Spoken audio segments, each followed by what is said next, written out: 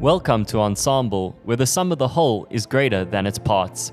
This week's bite-sized podcast is going to summarize the most important stories in the financial and crypto world in just 6 minutes for you. My name is Dean, with me is Tim, and today we are your Ensemble. Well, Dino and Ensemblers, last week we dedicated the entire weekly summary to the SVB, or Silicon Valley Bank collapse, and we were discussing the crazy story that ensued and really touched on what some of the contagion elements may be for the following week. Well, unfortunately, we can tell you that there has been a number of contagion. Dean, what's happened with Signature? What's happened with the rest of the market? Tim, the regulators came out and in essence said that they're not bailing out the banks, but rather guaranteeing the depositors their deposits.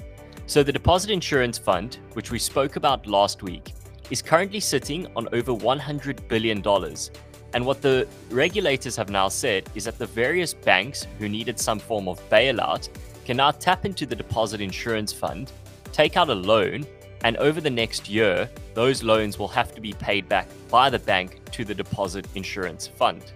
So just to be clear, this is the insurance that all of the banks pay into a communal pot in case something like this actually does occur. Now, the issue here is that because Silicon Valley Bank and Signature and Silvergate are all tapping into it, it's leaving the pot dry. So we are essentially at empty. In essence, this is more of a fail-safe rather than an actual bailout. In 2008, we saw the various regulators actually bail out banks from, in essence, taxpayer money. This time, it comes from the Deposit Insurance Fund in the form of a loan, and ultimately, it will be paid back over the next year. And this also means that it isn't the taxpayers actually footing the bill. But let's go on to some of the losers. And one of the biggest losers, if not the biggest, is unfortunately the Web3 and crypto space. Silvergate and Signature Bank, two of the three banks that collapsed, were typically the largest banks for crypto companies, as they were the most friendly for crypto regulation. And Silicon Valley Bank was also one of the biggest, purely because it involved so many startups. So there is questions about where all of the crypto companies are going to move to. Last week, we saw Coinbase, OKX, Crypto.com, Paxos, a whole variety of American crypto companies have to move from Silvergate into Signature. Now Signature is gone, so we're not sure who everyone is going to go to next. We're in big limbo. But the biggest winners are ultimately the various banks. We saw Silicon Valley Bank get bought out in the UK by HSBC, and there are various other big banks that are now taking stakes in the smaller banks who have ultimately had to have some form of bailout. And not only is it because of that, but because everyone is at the moment scared to deposit their money into small and medium-sized banks, and particularly regional banks. There was a really shocking video of an Oklahoma congressman who went up against the treasurer, Janet Yellen, and basically said, are the small banks in Oklahoma going to face the same bailout and insurance as the big bank we saw for SVB and the larger banks? And she couldn't give a direct answer. It's very clear that there's a two-tiered banking system, and if your bank doesn't pose what they're calling a systemic risk to American and global banking, you may not be insured, you may not be bailed out. So I'd ask you, Ensemblers, where would you be comfortable keeping your money? In a bank that may not pose a systemic risk and get bailed out, or one of the big banks where it's always going to be safe? Ensemblers, I want to take you back a year when inflation was starting to soar and the Fed started increasing interest rates in order to curb the inflation. And what the Fed also did is they wanted to retract or tighten the balance sheet. It was getting a little bit out of control. But what we saw this week is, Dean, I know you mentioned before that the taxpayers weren't paying for this, but what we saw this week was the Fed actually expanded the balance sheet and spent an extra $300 billion this week, which wipes out 3.5 months of the awesome work they were doing in order to tighten it, restrict the money, and then hopefully have a better impact on inflation. On a more positive note though, this week we saw that CPI was actually at 6%, which is better than expected for February 2023.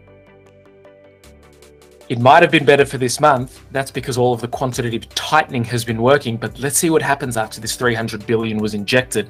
The Fed currently has interest rates at 4.5%, but because of everything that's happened with the not so bailouts, there's been talks in order to stimulate the economy a bit more that we may actually see some rate cuts by up to 100 basis points or 0.1% or 1%. in the coming weeks. This week, Balaji, the former CTO of Coinbase, had an insane bet. He has now bet that Bitcoin may reach $1 million in the next 90 days. His arguments are summed up in the following ways. First, he says that central banks and regulators have lied, as is massive risk to the United States dollars. So he looks at a report from November 2022 where the FDIC was worried about unrealized losses in bank portfolios. Second is he says that in 2021, banks tried earning yield with long-term treasuries. As we explained last week, inflation plus debt has caused massive issues in the banking sector, and this may lead to a hyperinflation of the USD, according to Balaji. Third is bank balance sheets have massive unrealized losses, which would put them under by $500 million in each relevant bank. And lastly, he says that for the short-term periods, banks may not become more liquid, and only in the long term will their bonds become more liquid and therefore realized. It is a crazy bet considering that Bitcoin is just over 27,000 or approximately 40 to 1 from $1 million. And a few people have actually taken him up on this bet.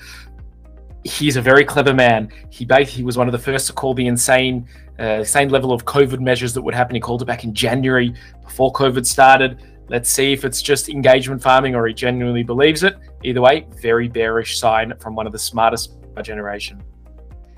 So to sum it up and in summary, Balaji is now saying that he believes Bitcoin will become the default value of the world. And if Bitcoin becomes the default value of the world, then for the first time, all the crypto degens can then say 1 Bitcoin equals 1 Bitcoin. Amen. Let's go into Europe. We can all take a little bit of a breath for a second. I mentioned before that the contagion has started to spread, and unfortunately it has spread across borders and across continents. This week, we saw Credit Suisse, the biggest bank in Europe, the credit default swaps go berserk. We saw Credit Suisse on the verge of collapse. We saw BNP Paribas, the second biggest bank in Europe, go down 8%, and trading was halted. For them, it was a crazy week for the Europeans as well. Definitely a crazy week for the Europeans. And what we actually saw was the fact that Credit Suisse has been offered a buyout for $1 billion. For those of you who don't know what this actually means, it would be an 87% discount on the closing price of the share as of Friday. If Credit Suisse was bought out for $1 billion, then each shareholder would receive 27 cents per share. So this is either the biggest lowball offer of all time, or Credit Suisse is in serious trouble. It definitely seemed like they were in serious trouble when initially they didn't get any calls for bailouts or backstops, and they were turning to the Saudis, of all people, who ended up saying no to them for regulatory reasons. The Swiss government came in and said they would backstop, and this is also where it gets very confusing.